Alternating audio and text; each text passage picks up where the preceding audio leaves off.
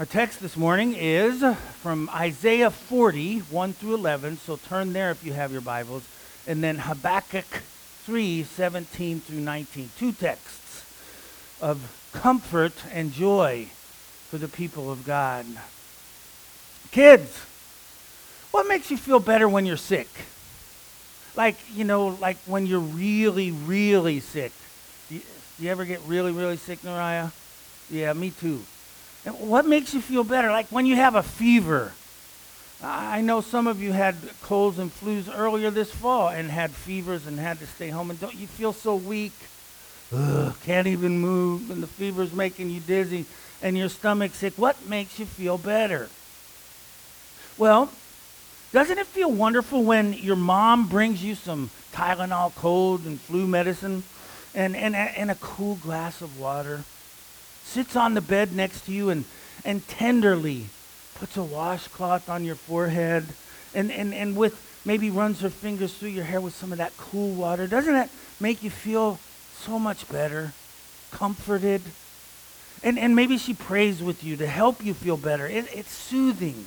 It's comforting. She lets you know that she's there for you, to care for you, and you're going to feel better. She doesn't wave a magic wand and make you think it's all going away right now. But in that moment, the comfort she brings, the tenderness, the comfort brings almost a sense of joy. I am going to get better. But part of the reason that it feels so nice and comforting is because you know how sick you are. You're miserable. And you're really sick. And you can't make yourself feel better. Well, these verses that we're looking at this morning, kids, came at a time when God's people were really, really sick. Sin sick. Heart sick. And yes, it was their own sin that got them that way.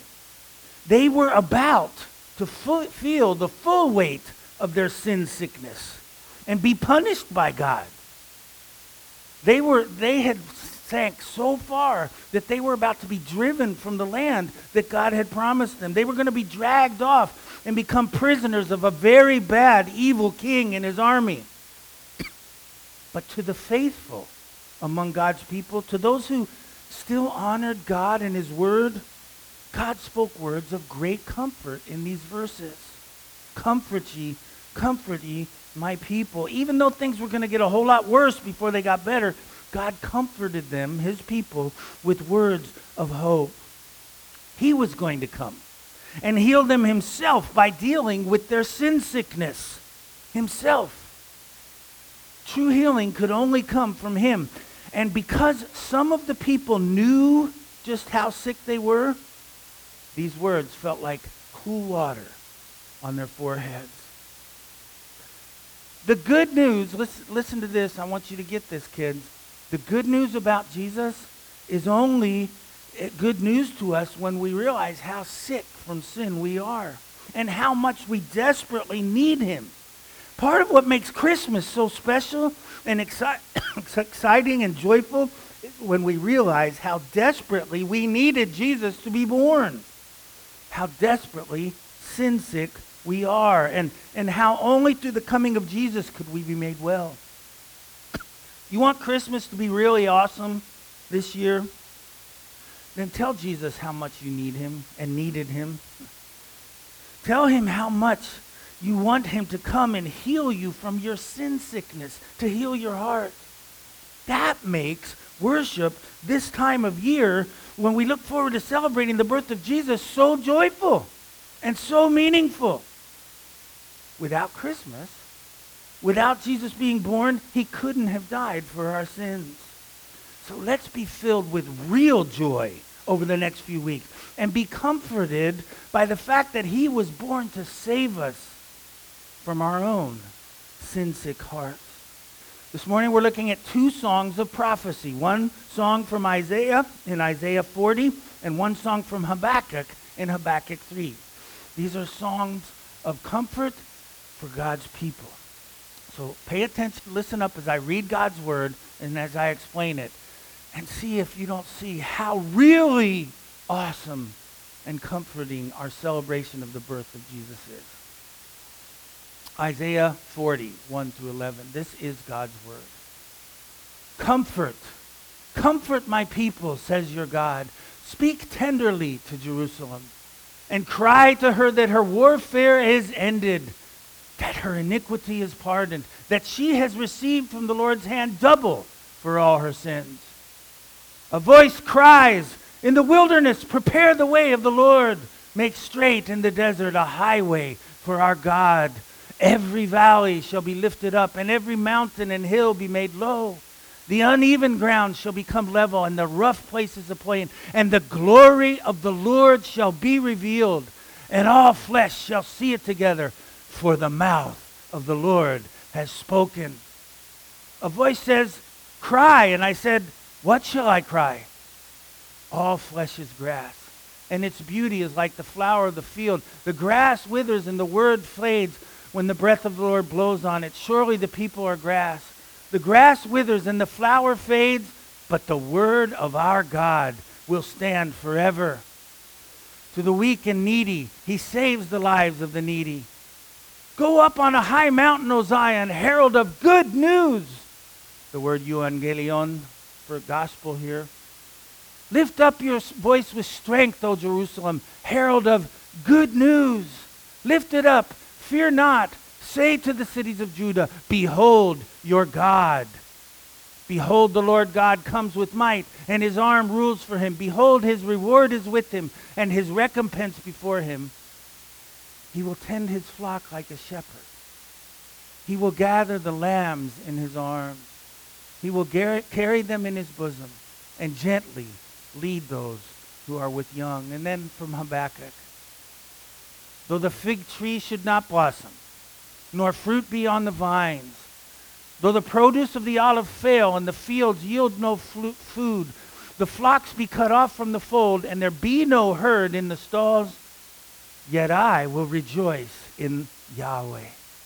I will take joy in the Yeshuati, the God of my salvation. God the Lord is my strength. He makes my feet like the deer's. He makes me tread on my high places. Father, come this morning and make our feet dance on the hills like the deer. Father, may the good news of the gospel, may the comfort that we receive from knowing who Jesus was and why he was born, may that fill our lives and cause us to celebrate. Father, get me out of the way and help folks to see Jesus. Father, cleanse my lips that my mouth might declare your praise. In Jesus' name, amen. So many of the songs and hymns that we sing at Christmas time have themes of peace and comfort and joy. Joy to the world. How great our joy. O come, Emmanuel, with its refrain. Rejoice, rejoice, Emmanuel. So many of the songs we sing, just look at the titles in your hymnal, have to deal with comfort and joy. We sing about the joy and the comfort that comes at Christmas time, but I think sometimes we take it for granted. We sing about comfort and joy, but the words have lost their meaning. And the proof of that is we don't seem to feel any more comforted or joyful at Christmas time. What brings us the most joy seems to be the presents and the cookies and the pies and even family being together, the warm fuzzies, but not the joy of our salvation, which is the real joy of Christmas. Did you catch that line that we sang from God Rest You Merry Gentlemen?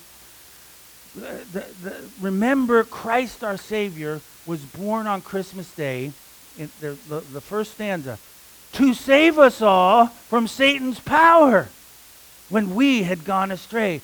O tidings of comfort and joy. The reason the words are so comforting and joyful is because he came to save us all from Satan's power. He came to heal our sin-sick hearts and world from the control of that number one enemy of God and his image bearers. I think we take for granted the comfort and joy that Christmas should bring because we're already too comfortable. Yep. I think most of the time we think, ooh, we're doing pretty well. we weren't really all that sick. Our sin wasn't really all that bad. We could and can get better on our own. We don't realize how desperately we needed a Savior. We don't realize how deadly the disease is that we're recovering from, sin. Like a hidden cancer, just waiting to metastasize through our bodies and kill us. In order to take comfort and joy from being healed, can you still hear me okay out there?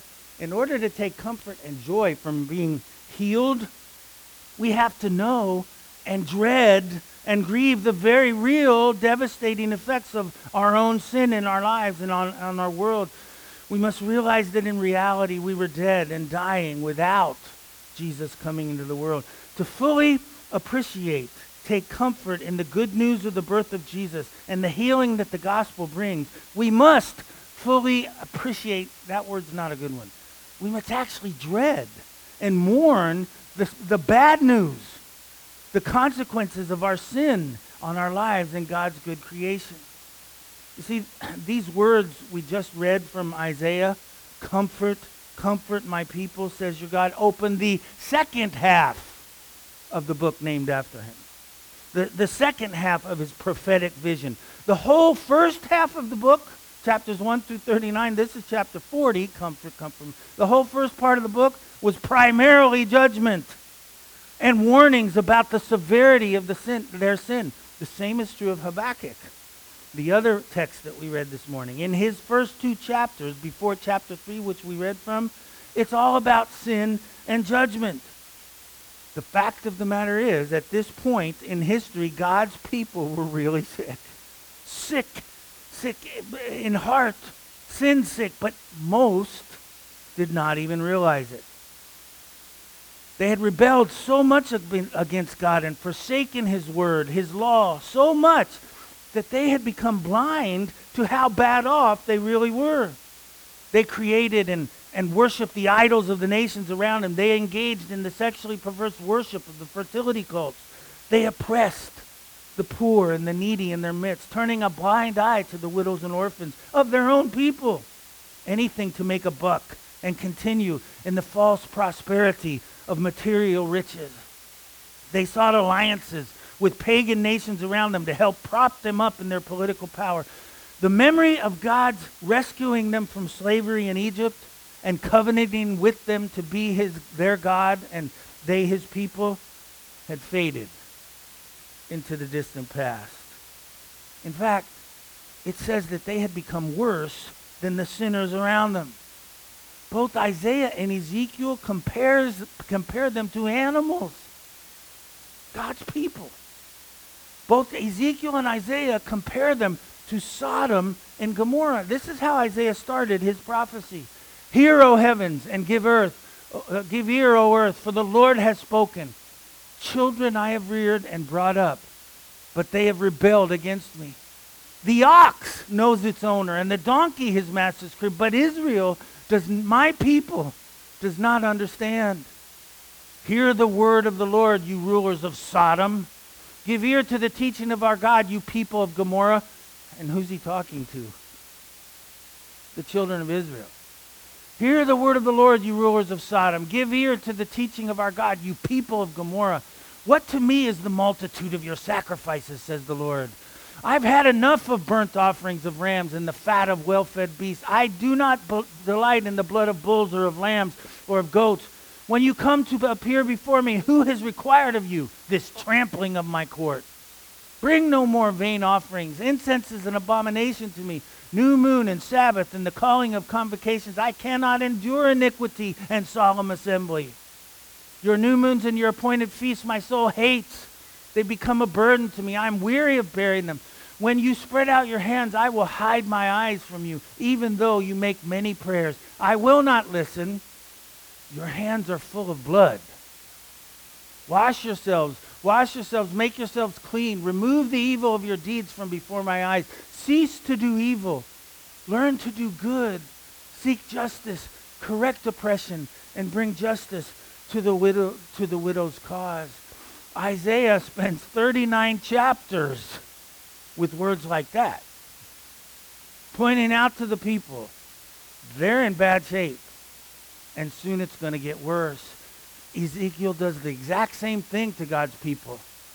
Not only did you walk in their Sodom and Gomorrah's ways and do according to their abominations, within a very little time, you were more corrupt than they in all your ways. As I live, declare the Lord, your sister Sodom and her daughters have not done as you and your daughters have done. Wow. That's bad.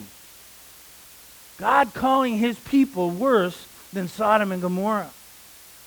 If you noticed in that Isaiah passage that we just read there from chapter 1, the people of Israel and Judah were quite comfortable in the externals of their religion. They were quite comfortable with the religious practices that they thought could save them. And Isaiah points out that's just as bad as worshiping idols. We can't even read this whole passage from Ezekiel. We can't read it because it's too graphic to read in polite mixed companies with younger ears. Basically, in the Ezekiel 16, God compares his people to its perverse whoredom. God compares his people to prostitution for free. That's sin sick. They literally and figuratively were adulterers, unfaithful to God, the husband of their youth. The immediate context of those words of comfort, comfort ye, my people, says your God. The immediate context is God telling Isaiah how bad it's going to get because of their sin. He told him, behold, the days are coming with all that is in your house, and that which your fathers have stored up till this time shall be carried to Babylon. The fig tree shall not blossom. There will be no, when you get your punishment from the Lord, there will be no sheep in the fold. There'll be no grapes on the vine. Everything's going to be destroyed. Nothing shall be left, says the Lord, and some of your own sons who will come from you, whom you will father, shall be taken away, and they shall be eunuchs in the palace of the king of Babylon. And good King Hezekiah, he was one of the only good kings on the list of the kings of Israel and Judah. Good King Hezekiah was relieved that it wasn't going to happen in his day. That's the verse immediately following these words of comfort. God's telling him, the land is going to be destroyed. The people are going to be decimated. Won't bear any more fruit. And Hezekiah says, well, at least it's not going to happen in my day. What kind of an attitude is that? An attitude of one who is very comfortable in his own sin and the sin of his people around him. Isaiah's words of comfort and joy right here, introducing the second part of his book, were not meant for Hezekiah and the rebellious, about to be destroyed people of Israel around him. Isaiah's words of comfort were meant for the few faithful who still looked to the promises of God. For the few faithful who still looked for God to have mercy on them and redeem them by himself, by the faithfulness and grace by which he called them to himself and rescued them from their enslavement.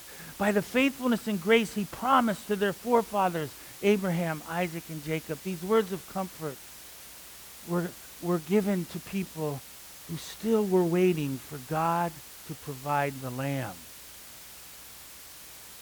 These words of comfort were not for the rebellious who didn't even recognize the desperate condition of their own sin. They were for the faithful among God's people who recognized their sin and cried out for mercy, who still looked for the promise of God providing the lamb.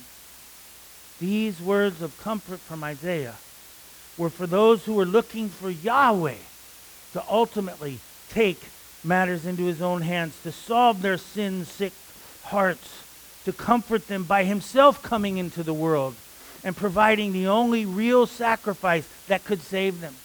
Far from our faith being a pathway for us to God, our faith is God making his highway to us.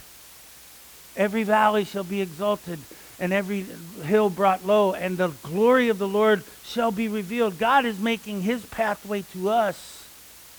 And that highway, made through the leveled mountains and raised plains, led through the womb, of a young virgin girl from Nazareth. The good news of the comfort and joy of the gospel, which Isaiah talks about here, is only good news for those who know how desperately they are in need of forgiveness and how much the disease of sin has devastated them. Is that you? Is that me? We can only receive comfort and joy from the Lord this time of year at Christmas if we know we need it. Do we take our own sin seriously? Or are we too busy pointing at the sin out there? Folks, let God worry about the sin out there in our modern society. We've got enough sin of our own to worry about and take to the cross. We don't need to be repenting of their sins. We need to be repenting of our own idolatry. Most of the time we forget God's even there. We create gods in our own image. Most of the time, if we're honest with ourselves, we don't even give God the time of day, let alone an hour and 10 minutes on Sunday morning. We, God's people, need to repent of our materialism and our pursuit of pleasure, of our own pride, of our own discrimination and racism, of our own lust and sexual obsession, of our own lack of love, of our own apathy towards the things of God. We forget the depth of our own sin that Jesus came to save us from. But Isaiah is also telling us that God's way of doing things is most often the opposite of what you would expect. The whole business of every valley being raised up and every mountain and everything's turned upside down. God's way of doing things is upside down and backwards from our way of thinking. God's way of salvation is not save yourselves, but turn to me and let me save you. The good news that was to be heralded from those mountains in Jerusalem, that was to be screamed from the high mountains, the good news was, behold your God. But he's not going to look like what you expect. His way of solving the sin problem of his people seemed backwards. The glory of God would be revealed, but when it wasn't very glorious. In a barn in Bethlehem, laying in a manger. God works upside down. The glory of the Lord was going to be revealed. Take comfort, people of God. It's coming. He's making a highway to you. But it comes from the upside down nature. Surely, he has borne our griefs and carried our sorrows. Yet we esteemed him stricken, smitten by God, and afflicted. But he was pierced for our transgressions. He was crushed for our iniquities. Upon him was the chastisement that brought us peace. And with his wounds we are healed. All we like sheep had gone astray. We had turned everyone to his own way, and the Lord has laid on him the iniquity of us all. That seems upside down and backwards to the way we would think God would come to comfort his people. The punishment that brings us peace, the punishment that brings us comfort, the punishment that brings us joy before God, laid upon him. Upside down and backwards from what we would think. But in one of the most ironic lines of all of history, when Pilate looked down on this he, him here in this passage, when Pilate looked down on him, this man who was about to be tortured and pierced and crucified for the sins of his people, Pilate ironically preached Isaiah's gospel to the people that were standing there watching. He said, behold your king. Remember, Isaiah's gospel was, what was it supposed to be heralded? Behold your God. Pilate says, behold your king. And they still didn't get it. Indeed, he was their God. He was their king. The God-man who would comfort their sin-sick hearts by saving them, by being the price for their sins. This was a king who was a shepherd. This was a king who would tend his flock like a shepherd and gather his lambs in his arms and carry them in his bosom and gently lead those who are with young. So the comfort and joy that we receive this time of year is because of our awareness of how bad we needed him to come and be born. But the comfort and joy that we celebrate this time of season is also because God's way is upside down. It's different than we would think. In fact, we don't fight at all. And this king doesn't come with a mighty armor. Isaiah himself makes it clear. Thus says the Lord God, the Holy One of Israel, in returning and rest you shall be saved.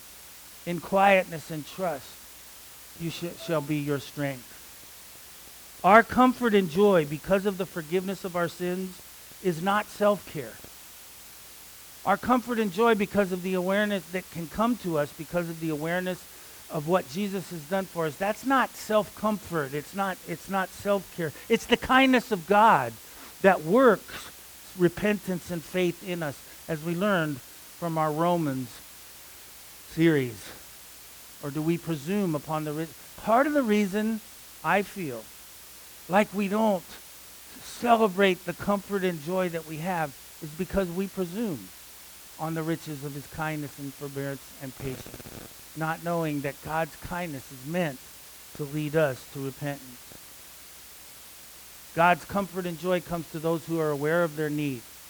God's comfort and joy comes to those who are willing to let God's upside down way of doing things save them. Finally, there can be no question that these prophecies that we read this morning are about Jesus.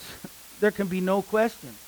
John the Baptist quoted the Isaiah passage. When they asked him who he was, John the Baptist says, I am the voice of one crying in the wilderness, make straight the way of the Lord. He claimed that he was the one who was sent to prepare the Lord's way before him.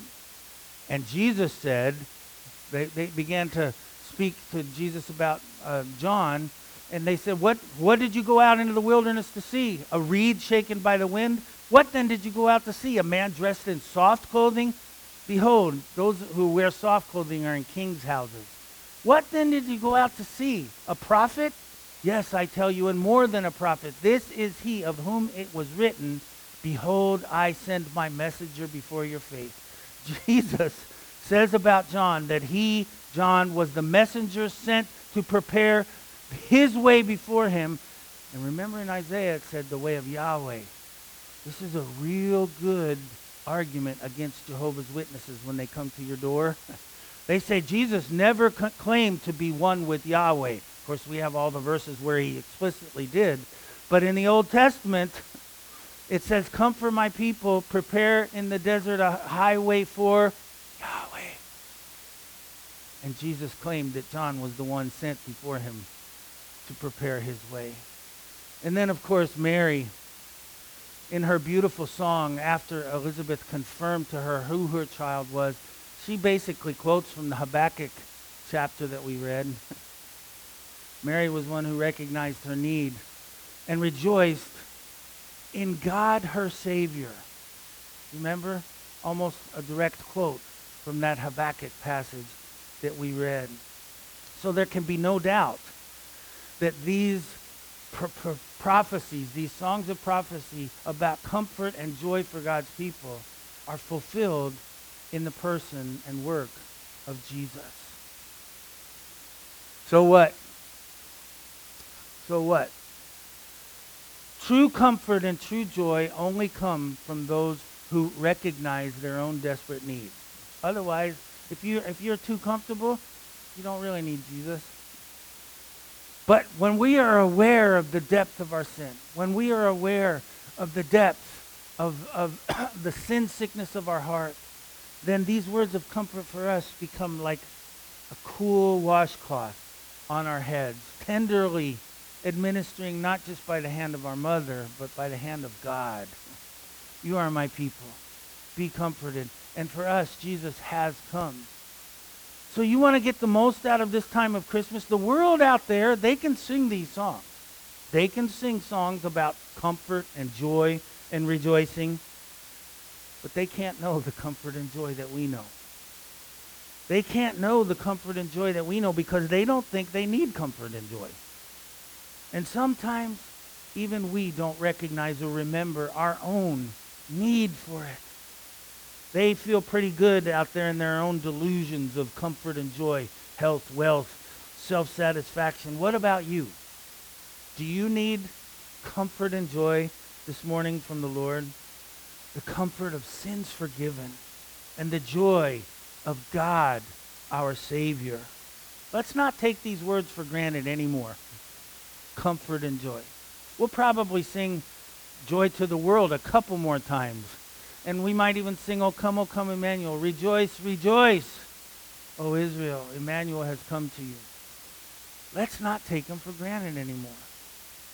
Remember what a Savior he was who was born to us. And that only comes from us recognizing and repenting of our own sin. And then let's go out and sing those songs to the world so that they can know the Jesus that brings us tidings of comfort and joy. Let's pray. Father, I thank you for your word. I thank you that you gave Isaiah and Habakkuk insight into your word 700 years before you were even born, Jesus. And thank you that we have the hindsight of seeing that those prophecies were fulfilled. And that just gives us surety. That just gives us even more cause for the hope in the Word of God. As Isaiah told us in that passage we read, all flesh is of grass, and grass fades and flower fades, but the word of our God stands forever. That word that said, comfort, comfort in my people, stands forever because you sent Messiah to be pierced for our transgressions and punished for our iniquities. Father, I pray that the next few weeks as we anticipate celebrating Christmas morning would be ones of great joy. Joy unspeakable. All surpassing joy. Because we realize how desperate we were and how great the provision is that you made. In Jesus' name, amen.